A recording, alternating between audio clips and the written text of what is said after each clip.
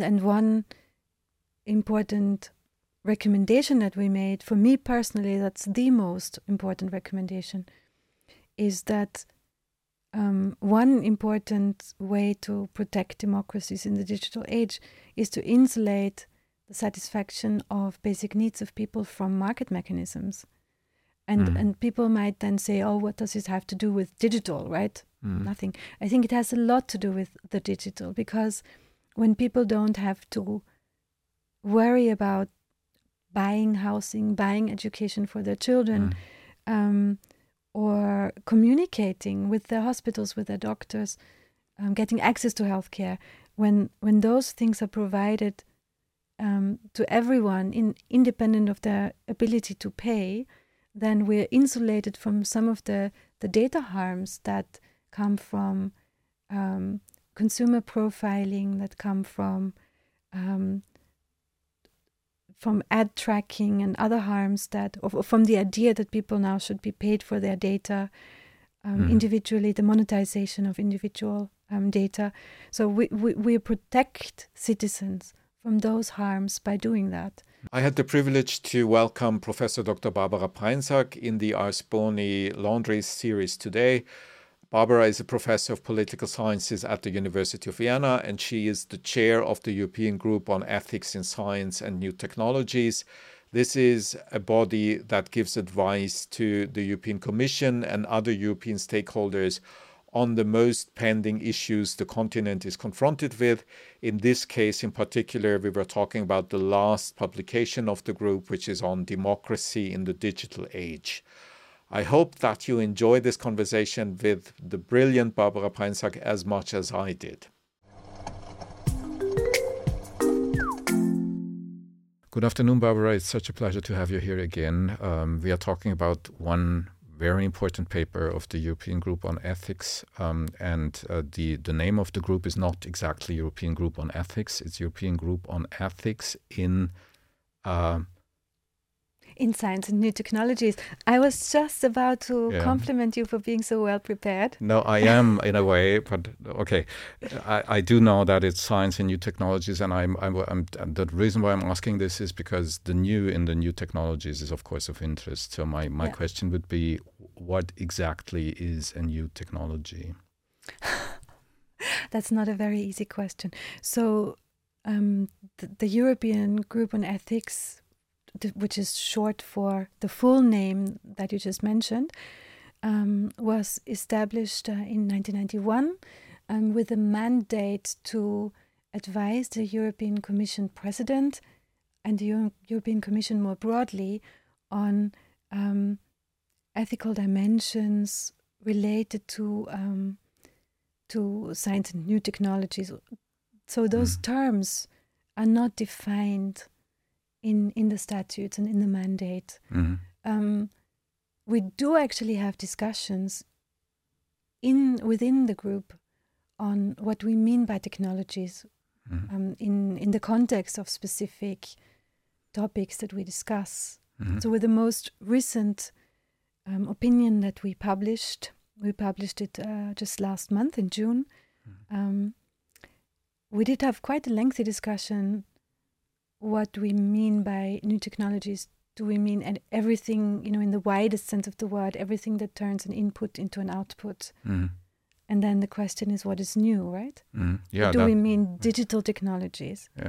And we decided to not limit the remit, or we understood our mandate in this context, not to be limited to the remit of digital technologies in the strict sense of the word, but really to be looking at any kind of technologies that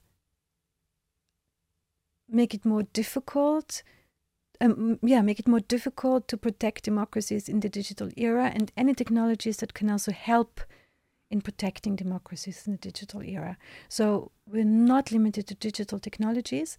In theory, financial technologies, governance technologies, they would all be included in our remit. However, we had to zoom in specific areas, of course. Yeah, but the reason why I'm asking this is that my impression is that whenever something is digital, people call it new. And that has started somewhere, I don't know, 30 years ago, probably with the internet. And since then, we are quite used to still talk about new technologies, meaning the internet or digitalization, meaning this, although one half of the population was born in that time, right? So I'm quite reluctant or let's put it like this. In my view, this is already a symptom of how society as a whole is fighting with this new thing called digitalization.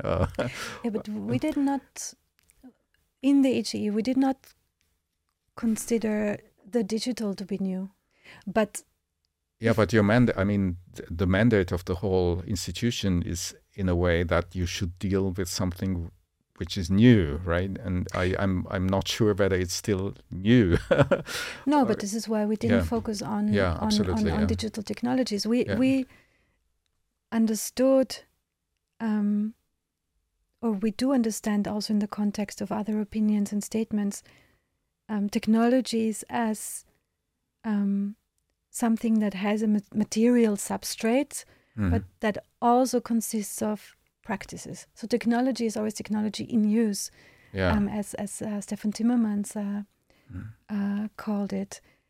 So when we consider technologies in use, or if we define technologies as something that is always instantiated in practice, then we will understand new technologies as something that changes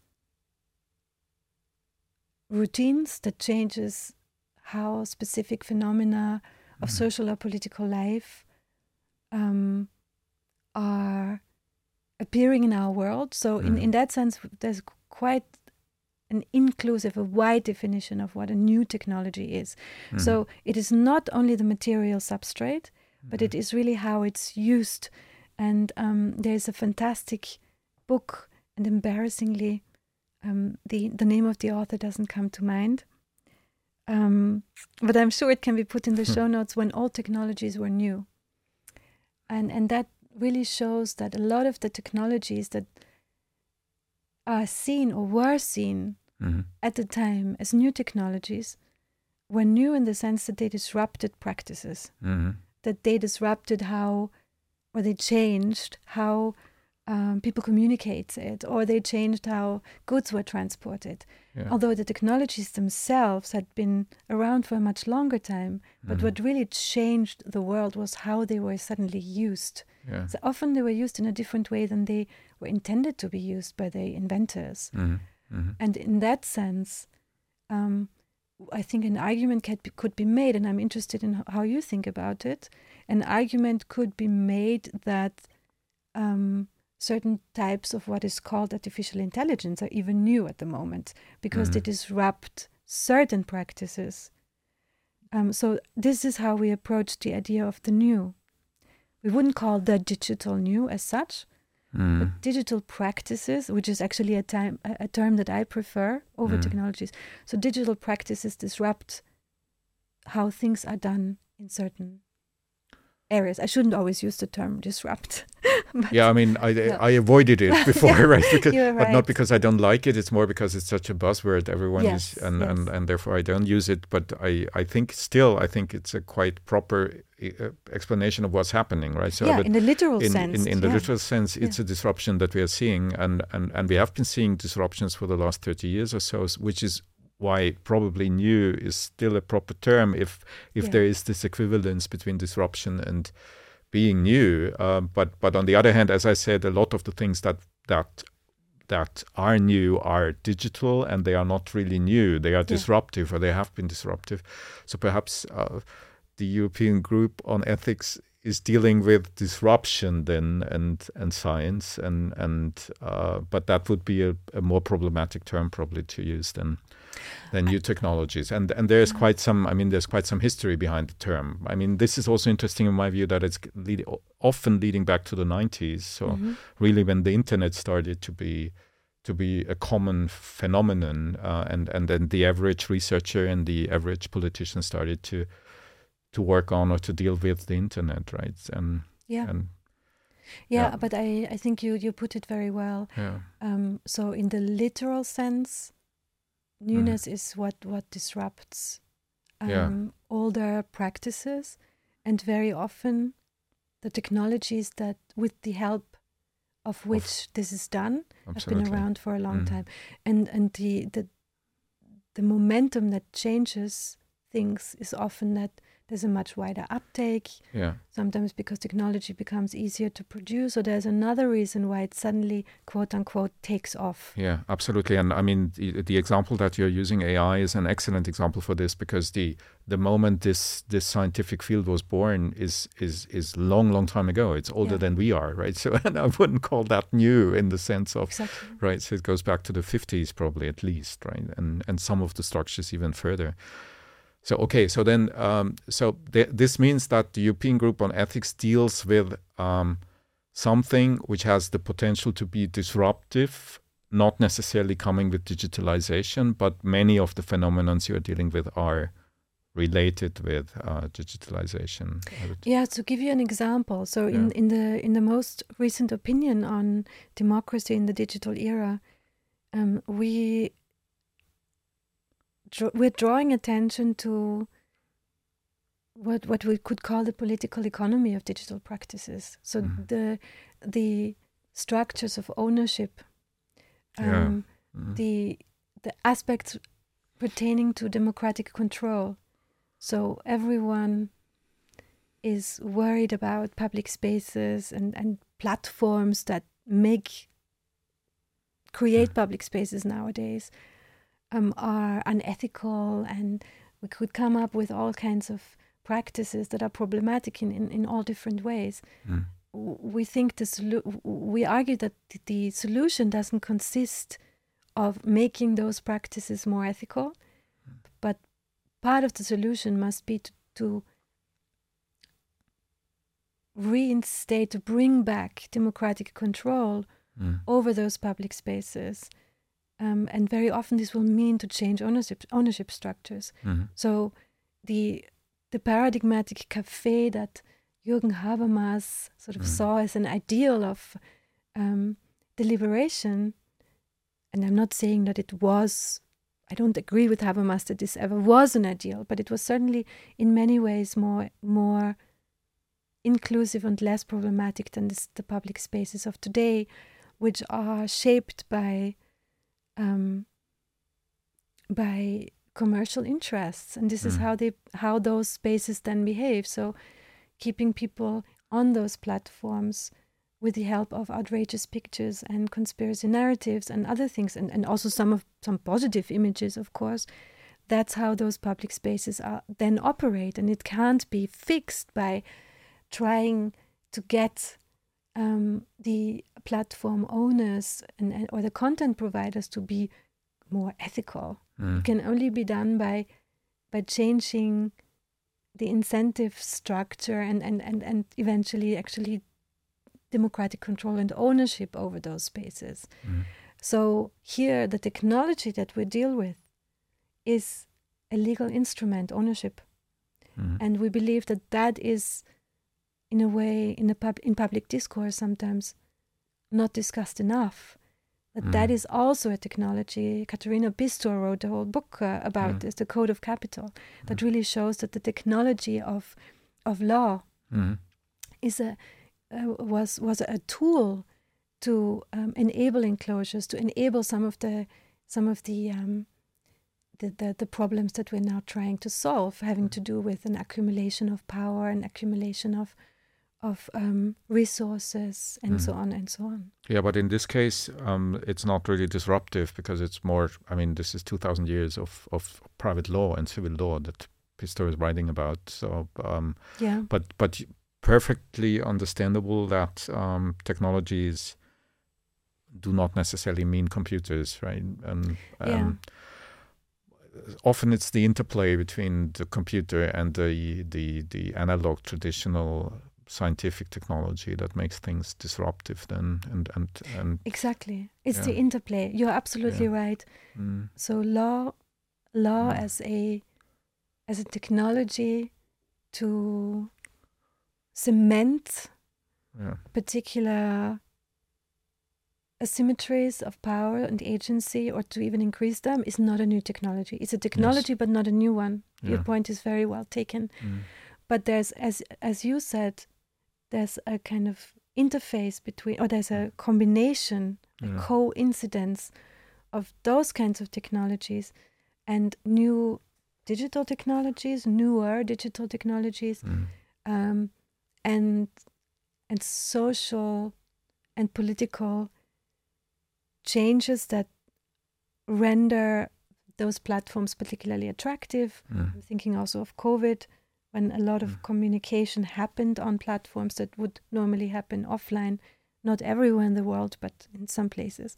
So that coincidence of all of those developments and all of those technologies creates a moment that changes things and that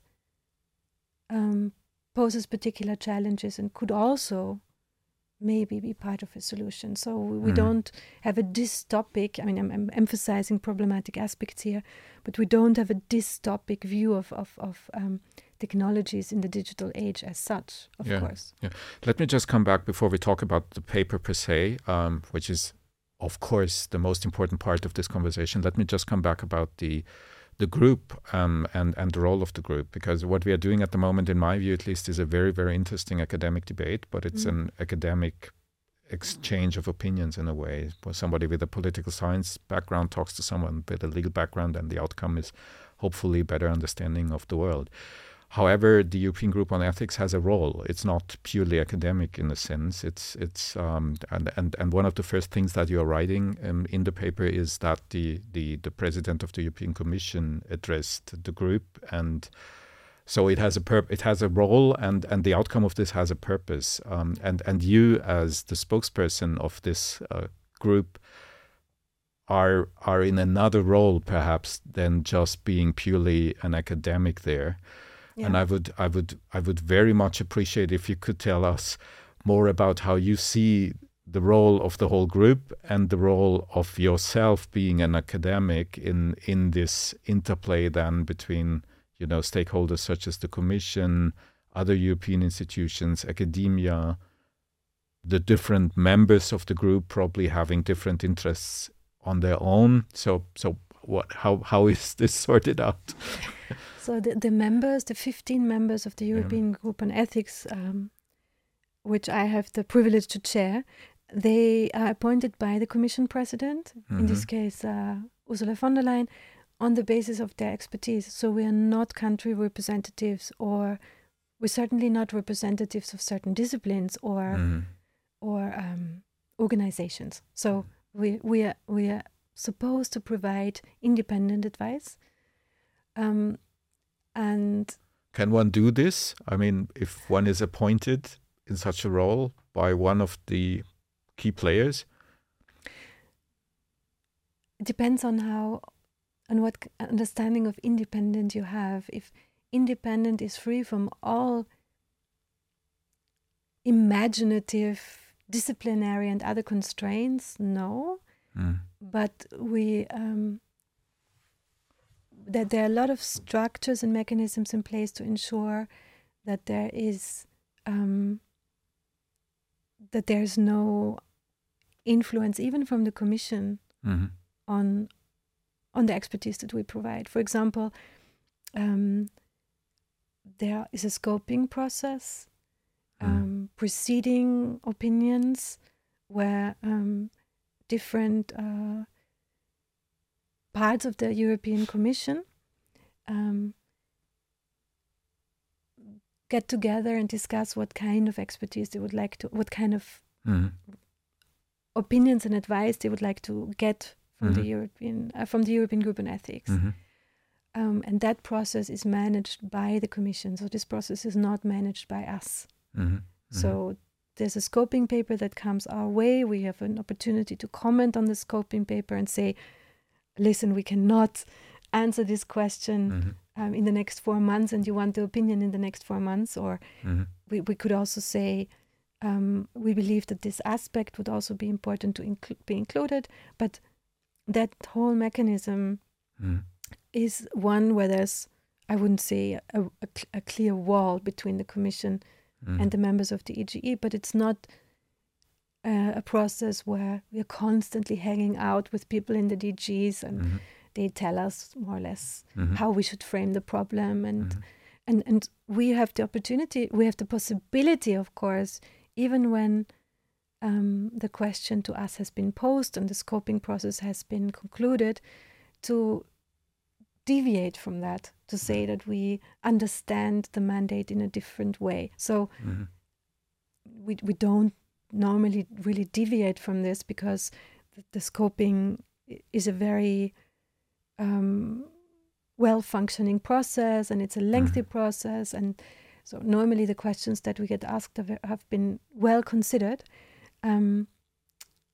but we have on occasion thought that the way that a particular question is worded might not get to the bottom of what we consider the problem. So again, to make this more concrete, with regard to the opinion on democracy in the digital era, we thought that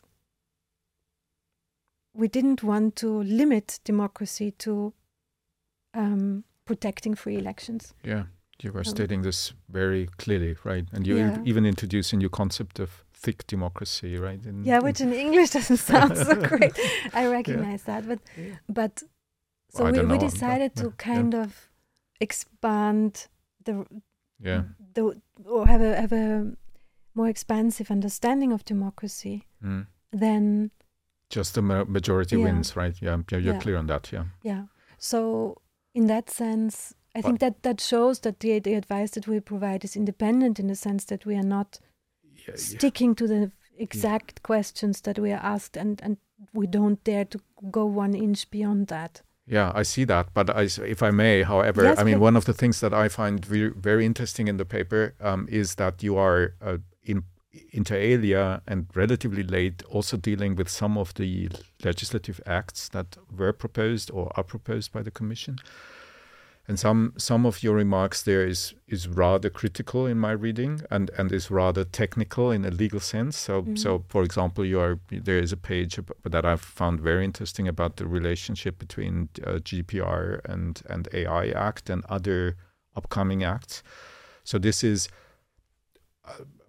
critical in the sense that one of the arguments you are making here is that you might end up in a situation where GDPR and AI Act do not fully correspond, and because of the fact that the AI Act is not fully in line with the concept of GDPR when it comes to personal data and so on, and that might have a negative impact on the whole framework.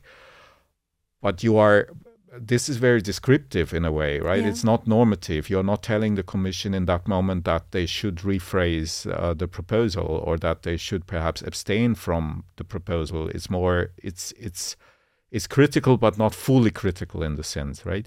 And when I was reading that, I thought about, well, could you? We could. You could. We could, and we, of course, sometimes compromise when there is no,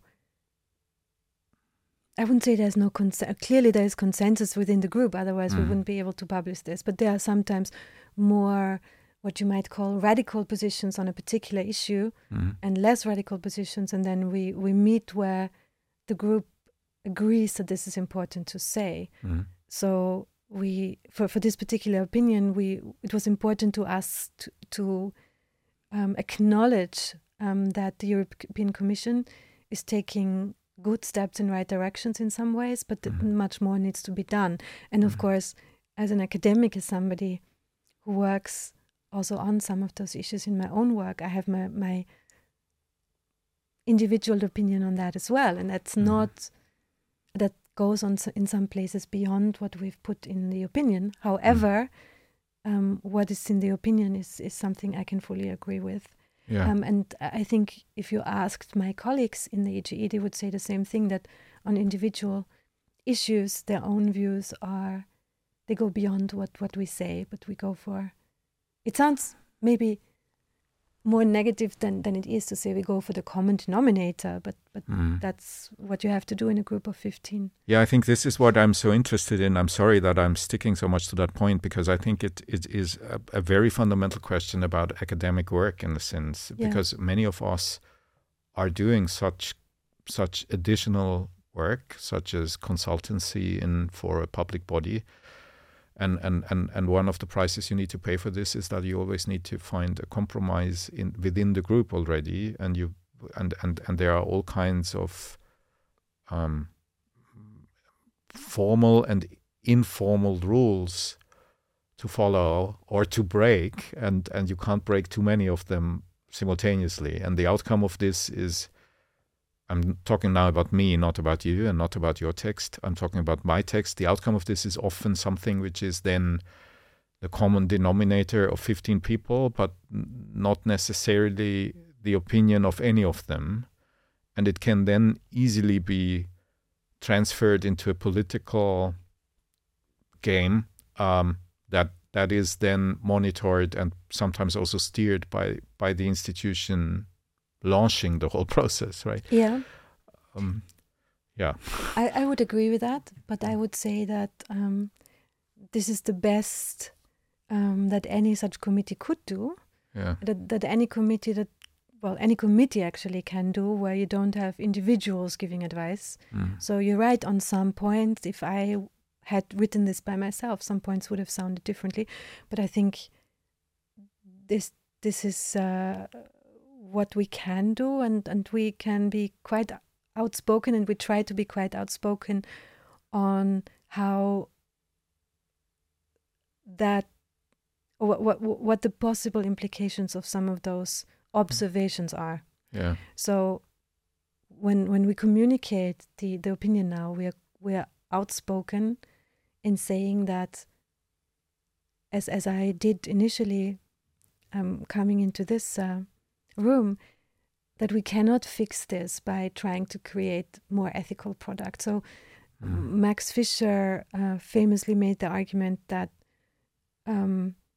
social networks should be treated, or social media should be treated like tobacco products. So we should stop trying to create better products, but we should think in terms of limiting access. So I wouldn't fully agree with this diagnosis, but I think we're making an argument of the same quality, that if you want to change something about the harms and the threats to democracy, you need to change really something about the political economy and not about the ethics. And by saying this, I think we are making very clear what kind of implications would be in line with our overall argument and which ones wouldn't. And it's always possible that someone then picks a sentence from an opinion and says, the European Group on Ethics argued this, and they turn it into something that we really didn't intend. I mean, that risk is always there. Yeah, perhaps if I may suggest that we could talk a little bit more about the content of the paper and about the opinion as such, because I want to ask you something back before we do that. Please. So with this observation that you made, that some work that comes out of these committees is more tame maybe, or lukewarm than it would be if it came from individuals. How do you think that should be addressed? I don't know whether it needs to be addressed. I mean, in my view, I would put it like this. I think it should be addressed in the sense of that everyone that the committee per se should be aware of the limitations that it has, right, and also should be aware of the role that it has in this game. And I would not buy the argument that anyone in this game is doing this for any of the players in the room are doing this for a better understanding about, or purely for a better understanding about what is the case, right? It's more also there's all kinds of roles and all kinds of interests in the room, and one should be very much aware of those. That would be, and one should also write, I think, about But it's very easy to tell that, right? And it's very difficult to do it then in the different positions you are in such a game, right? But just to put it on the table now about that paper, I mean, of course, when there are 15 people who are appointed by the commission for their personal track record, this leads to a composition of a group that is specific, right? And it also leads, therefore, to an underrepresentation of other views on the matter, I would say. Yeah. And it also leads to a paper which is then, because some groups might be underrepresented, which is not the only view one could have on the situation. Yeah. Yeah, that. Yeah. And the reason why I'm asking that is because I'm so much interested in this for my personal involvement in such groups, and I don't know yet how to solve this. And I think your position, I mean, is much more attractive than mine, because the EGE is someone people listen to, and reading your papers on, and I'm just trying to find out how. But it may. If you're right, and I hope you're right, that the EGE is someone who some people listen to, is an organization that some people listen to, then it only highlights the salience of the issues that you've pointed out, that are not specific to the EGE, of course, but they're particularly, in a way, acute. I think you put it very beautifully when you said, it's not the only view that one, as a critical and ethical thinker, could have. And of course, there are only some positions that are, and positionalities in terms of who people are, also what experiences they've had in terms of being privileged academics, all of us. And I don't think that the EGE then needs to cover every perspective there is. It doesn't need to be a citizens' council. It is an expert group, but there's always, I agree with you that it's always important to, first of all, broaden the range of voices that you hear. We try to do that. We have... You had a public hearing also, right? You're also referring to that, yeah. We have hearings and we do other exercises. Again, that doesn't help us to include all the perspectives, but we do try to do that. And I think reflecting on what we don't represent and what we can't represent, and maybe even saying something about this is a very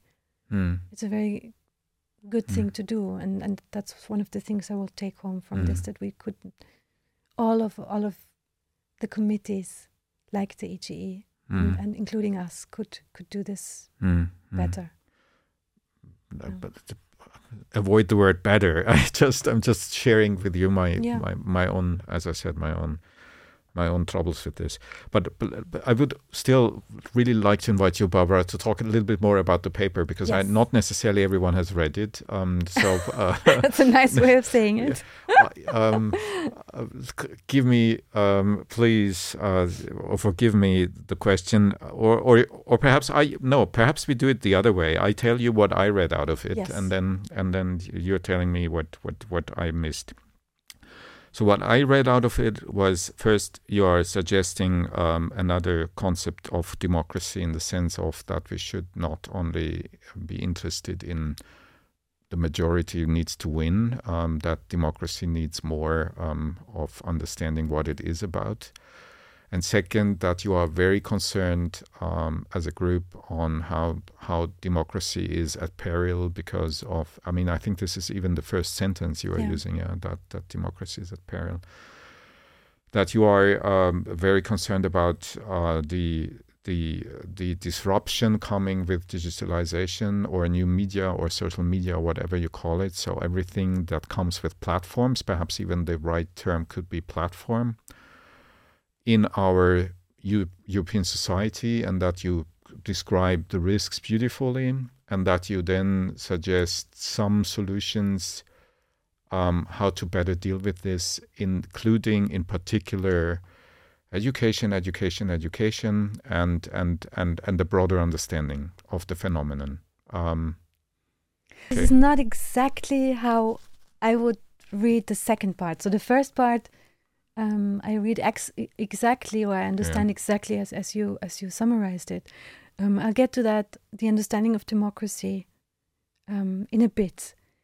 I didn't understand us as saying that there are platforms that disrupt or threaten democracies. I think it's not the platforms doing that. I think it's and that's what we try to convey in the opinion. It's the retreat of democratic control over more and more spheres of life, and the increasing reliance also of public bodies on technological solutions that are privately owned. Yeah, okay, this is the more precise description of what I mean when I say platforms, right? Yeah, so but the agency is different. So in a way, the culprit, if you will, are not the platforms, right? And I think here we're different from other accounts that really see the platforms or social media as the culprits that came in and did the bad things. I think that policies, we think that policies and regulation in the broader sense is the culprit in that it let that happen. Yeah. I mean, this leads us back to the beginning where we said that law might also be a technology in the sense that you are interested in. So I completely understand that part. Still, the reason why I was using the term platform is that. And please don't take this as criticism, but that was one of the feelings that I had when reading the paper was you're constantly talking about non-European phenomenons on a European, in a European environment, because you are requested by the Commission to do that, and the elephant in the room is how you would do that, right? And this is why I am using the term platforms here, because the target, when it comes to the legal target in most of the acts you are mentioning, the most important target are non-European, often US platform companies that, if you make the point in the way I understand it, that should be regulated differently than they are at the moment. I think they shouldn't have those spaces that they occupy should not have been left to those platforms to start with. And one important recommendation that we made, for me personally, that's the most important recommendation, is that one important way to protect democracies in the digital age is to insulate the satisfaction of basic needs of people from market mechanisms. And people might then say, oh, what does this have to do with digital, right? Nothing. I think it has a lot to do with the digital, because when people don't have to worry about buying housing, buying education for their children, or communicating with their hospitals, with their doctors, getting access to healthcare, when those things are provided to everyone, independent of their ability to pay, then we're insulated from some of the data harms that come from consumer profiling, that come from ad tracking and other harms from the idea that people now should be paid for their data individually, the monetization of individual data. So we protect citizens from those harms by doing that. And that's an argument about organizing the economy in a particular way. So I don't think that the solution consists of regulating platforms differently, primarily. And I don't think that that's the argument we want to make. At least that's how, well, we didn't intend to make that argument, that the regulation of platforms in terms of platforms as infrastructure is an important endeavor as well. That is obvious, but I wouldn't say that that's the most important implication of our analysis. Okay, so I know that argument quite well because I know you, Barbara, and I know your arguments very well about how to reorganize the relation between basic needs people have and how they are covered in a modern society in Europe. I'm, however, not really 100% sure whether this is something somebody not knowing your own individual academic work would read out of the opinion. I think I try to read it in that way without knowing what your own position is. I think that this argument that I'm trying to make, which is the target is non-European infrastructures, is rather prominent or at least visible. That's You're there, right? You're right. So yeah. That in the sense that the entities that occupy those spaces that should not have been left to commercial entities are non-European entities, and that is a problem for regulation. Yeah. You're absolutely right. And that brings me also to the next question then, which is what to do then now. I mean, the addressee of this is the Commission, and if I understand your points, then I would ask myself, I mean, this is not really digital, right? It's and then probably the whole debate in the Commission would already start. Which Directorate General is in charge of this, and how should this ever end up in a directive or in a regulation or whatsoever? And is the European Union competent for this? And the whole, the whole day-to-day political nightmare, which is very different from we need a new Digital Services Act, or we need an AI Act, or we need this or that act, which is clearly digital, and there is a directorate for that, and it's within the traditional way how Brussels is doing politics. And but that I see maybe that is in a roundabout way the answer to your question about independent advice. I don't think our role is to accept the premises of particular ways of policy making in the way that we frame the question and in the way that we give our answers. So if this is a big solution that requires acting across different DGs and different policy fields, then that's what it is. Okay. If that's what it requires, I think our role is to ask the big and try to answer the big questions, and not to give, at least not in this opinion, not to give detailed advice on specific legal instruments and how they could deal with some aspects of those problems. And you could then say, okay, then it's ineffective what you're doing. I think that would be a provocation that has some merit. There's a trade-off between being relevant and being right. I don't want to be too provocative here, but I would still like to ask you then whether you think that whether this what I mean, I understand. I need to ask the question differently. So I understand your point that you don't need to care about, and that you don't want to care about how this is then implemented in day-to-day politics in Brussels. We do care about it, but it's not your primary target. It can't constrain our analysis, I think. Yeah. So the question then is, who is the target reader of this then? Is it just the president of the Commission, or if this should have an impact on how Brussels is organized, or Brussels, I mean the Commission, how the Commission is reorganizing their work on democracy in a digital era, who should read that, and what should be the outcome of having read it then?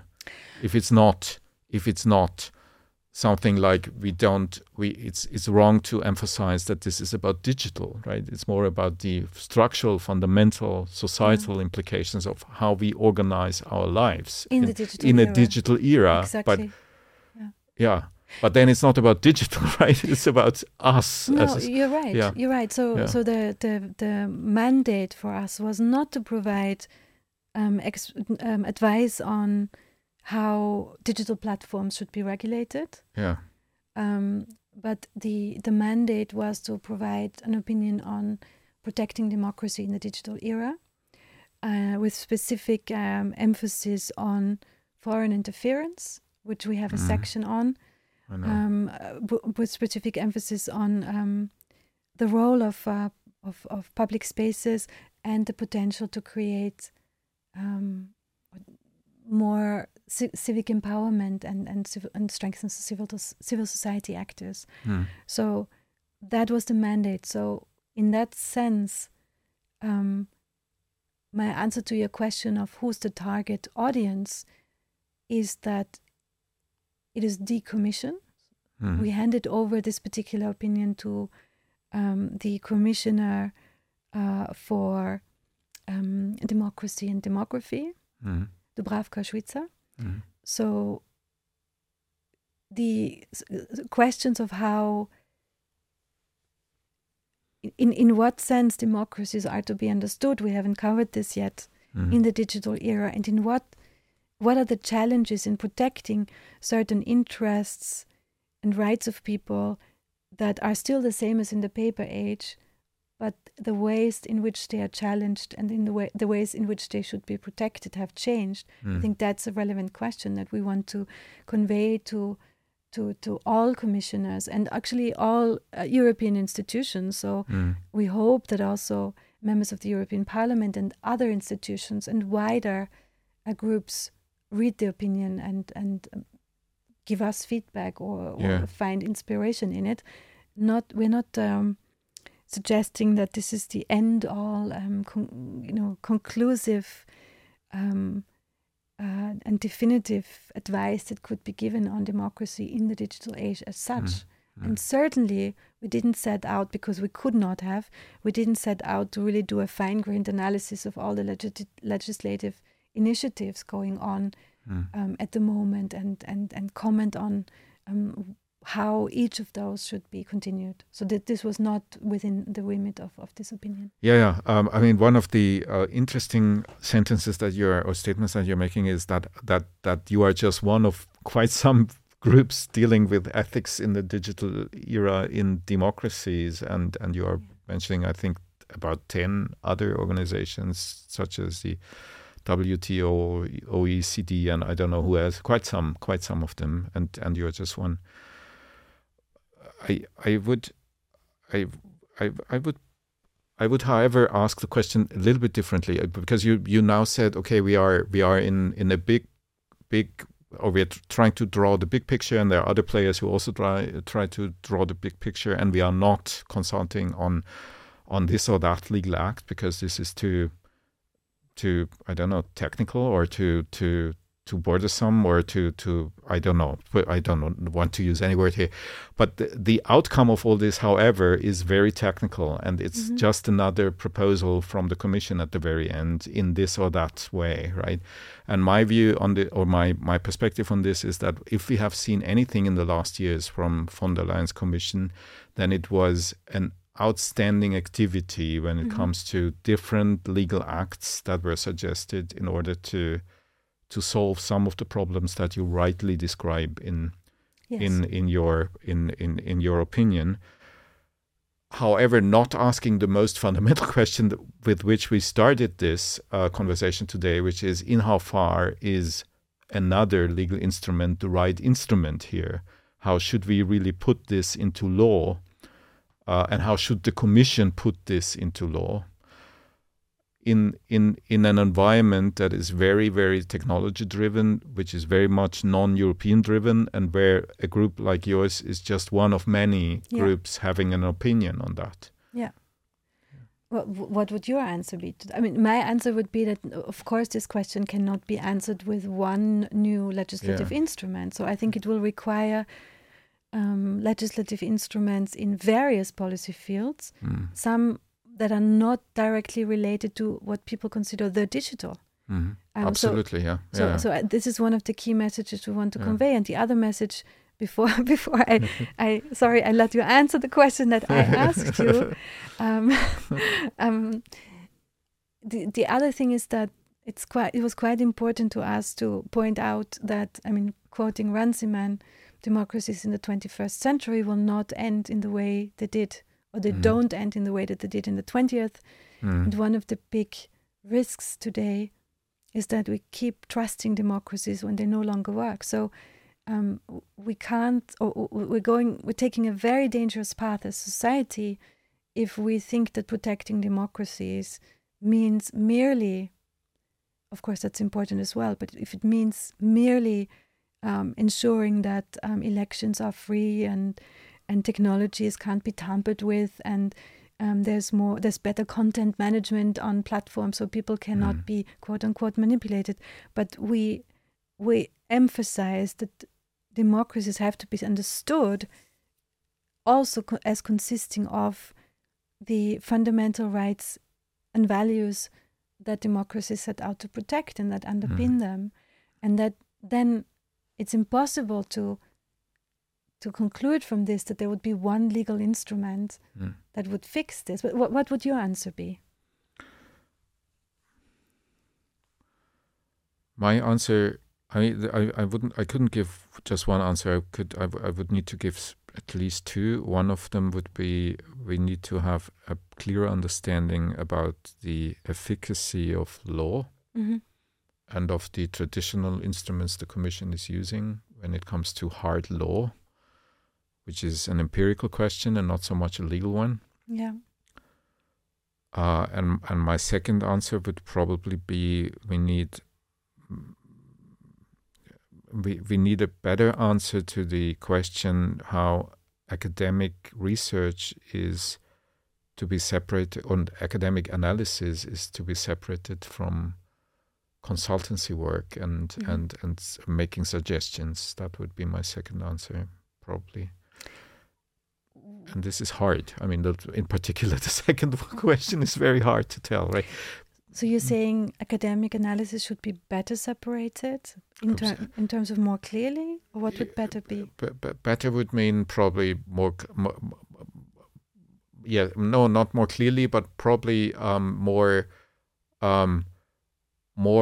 or less depending on stakeholder or roles that we are playing outside the pure academic analysis, right? We are playing roles and committees and opinion leaders and advisors and so on. All of us are playing roles in this, and it's not always clear enough, in my view, to separate the one role, which is advising, from the other role, which is independent analysis. Yeah. Yeah, so you, if I understand you correctly, you would say that if people have more than one of those roles, they need to make clear in what capacity they speak. Yes. Yeah. Also in written documents and yes. also, yeah. I think you're very right there. Yeah, but Barbara, perhaps just to close this very nice conversation, at least for me, very nice conversation and very fruit-bringing conversation, I would like to ask you two questions. Actually, three questions. The first one would be a very banal one, which is, what is the impact of the paper so far? So is there any reaction that you see in Brussels or outside Brussels that is worth to be reported?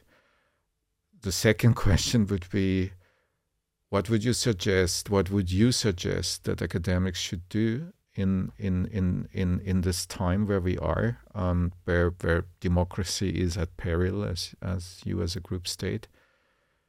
And the third question would be, I would like to repeat a question that I was asked last week in another very different environment. It was a panel debate about urbanization in Europe, and someone from the audience, I had the privilege to be on the panel, and someone from the audience asked me then whether I thought that we were still living in a democracy. And I had quite some trouble in answering that question. And I would like, if you want, I would like to ask you to answer also that question at the end. Okay. The first one was on the impact. Yes. I don't know. I don't know what the impact is. I haven't even seen who has read, as far as it's possible to say that based on access data, who has read the opinion. I do have some conversations lined up with policymakers who have questions at the European level and also at other levels who have questions about it, in the sense that they are intrigued. I hope mostly positively, but it could also be negatively intrigued by specific suggestions and analysis in the document that they would like to discuss further. But these these are still ahead of us, so I haven't had those conversations yet. We handed over just at the end of last month, and it's early July as we speak. So I don't know about the impact yet. I do feel, to be very honest, that some of the EGE's most interesting opinions haven't had very tangible impact yet. The future of work opinion, I think, is a really interesting one where we deviate from the received view on some occasions. And I don't think this has had tangible impact, but maybe, hopefully, when the argument is more fundamental in the sense that it challenges some of our assumptions that we make, maybe it takes longer for the impact to happen. But it's possible that it does then come at the cost of relevance. I hope not. That is my honest answer. I think on other occasions we've had some immediate impact, but on this when I say the more interesting opinions, I mean more the opinions that make more challenging and more fundamental points. So I don't know. It's yet to be seen. The second question was about was what should academics do? I think that's so I cannot answer this as the chair of the EGE. I'm now following your very good advice to be explicit about the capacity in which I speak. So I'm now speaking as a citizen that's also an academic. I don't think we should be hiding behind purely academic analysis. I think that you actually do that. We try to change the world in whatever way we think is good and fitting. You do that, for example, by running this podcast, which influences public debate, brings positions sometimes that are marginalized or controversial into the public domain, and that is advocacy in some way. So when I say advocacy, I don't mean partisan advocacy. I think when we do that, we need to be open about that. So but I can say that based on years of empirical analysis on a particular topic, there are some policy options that seem, with respect to some goals that I need to explicate, that are better than others, because they are less destructive of the environment, or they're less likely to increase social and economic inequalities. So that kind of normative argument, I think we need to say, and it doesn't need to make whenever it's based on our research. So we need to then also say this is a conclusion that can be drawn on the basis of the empirical work that we've done. So we need to label what we're doing. But I think everyone who can afford to advocate for, in the most basic sense, societies that don't destroy the planet and destroy other human beings and non-human entities, I think we need to be advocates for that. And again, just saying that this then compromises academic standards is missing the point, because we should still do our academic work according to academic standards. But we can say that, I mean, this is discussed also around climate activism at the moment, that it's possible to make to derive normative claims from quite strong evidence. And that's actually happening all the time in many fields of policy where it's not being declared, and in many fields of research as well. Absolutely. So the last point, do we still live in a democracy? I think in Austria we do still live in a democracy. I've thought about this carefully, which is why I can give a relatively quick answer now. Do I think that we see signs of deteriorating quality of democracy? Yes. We see growing social and economic inequalities, which correlates with increasing polarization and lack of trust in public institutions. So that's all dangerous for democracies, to quote the former president of the Republic of Austria, Heinz Fischer, who said recently, democracy is a living thing, something that needs to be enacted. It's not something that exists in the abstract. And, issues that you work on around the freedom and the independence of media, public support for free and independent media, intimidation of journalists. I think Austria doesn't score very well on those regards, on those aspects. I think we have deteriorated as a society on those counts, but I think we do still live in a democracy, and it's worth fighting for it. Good. Thank you very much, Barbara. Thank you. What answer did you give? I said, I don't know. And I also, and after having answered by I don't know, I said the question is simplistic, but I still don't know, honestly. And one of the reasons why I don't know is that I read papers such as the paper of your group, right, and all the arguments that you're making that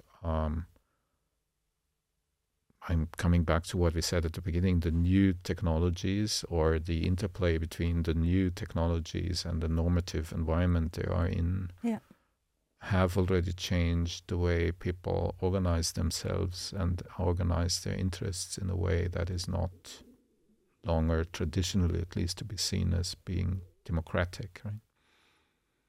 Yeah. And therefore my answer is, my answer would be a very, very legalistic one, which is how would you define democracy? But if you define it in the way that people make their decisions after being properly and freely informed and believe in the process of how these decisions are made, I'm not sure. Yeah, of course, the question of how we define democracy precedes the answer. Or I say it again, the question of how we define democracy is one that needs to be asked first. We do that in the opinion, so that would be the answer that we give. But I think one thing that I would add also to our opinion and to the answer that I gave earlier is that we need more of what scholars call economic democracy. So Chambers, or also Wagner and Bartels, who argue that people have accepted that they can't really decide on or participate in decisions on everything that affects their lives when it comes to the economy. That the economy, this goes back to Polanyi, of course, that the economy was established as a sphere that's sort of outside of society and observes its own rules. And there's a growing body of scholarship that thinks about how we can gain back democratic control over what is called the economy. And like the digital, right? Yes, actually, yes, you're right. So that would be an interesting perspective on democracy in the digital age, to think that through economic democracy. I am convinced that if we have economic democracy, then some of the trust issues, trust in democracy, trust in public institution, and also the accountability of decisions on the economy would improve. That's for sure. Yeah. I agree. Thank you again, Barbara. Thank you. Thanks so much Thank you for very having much. me. Yeah, thank you.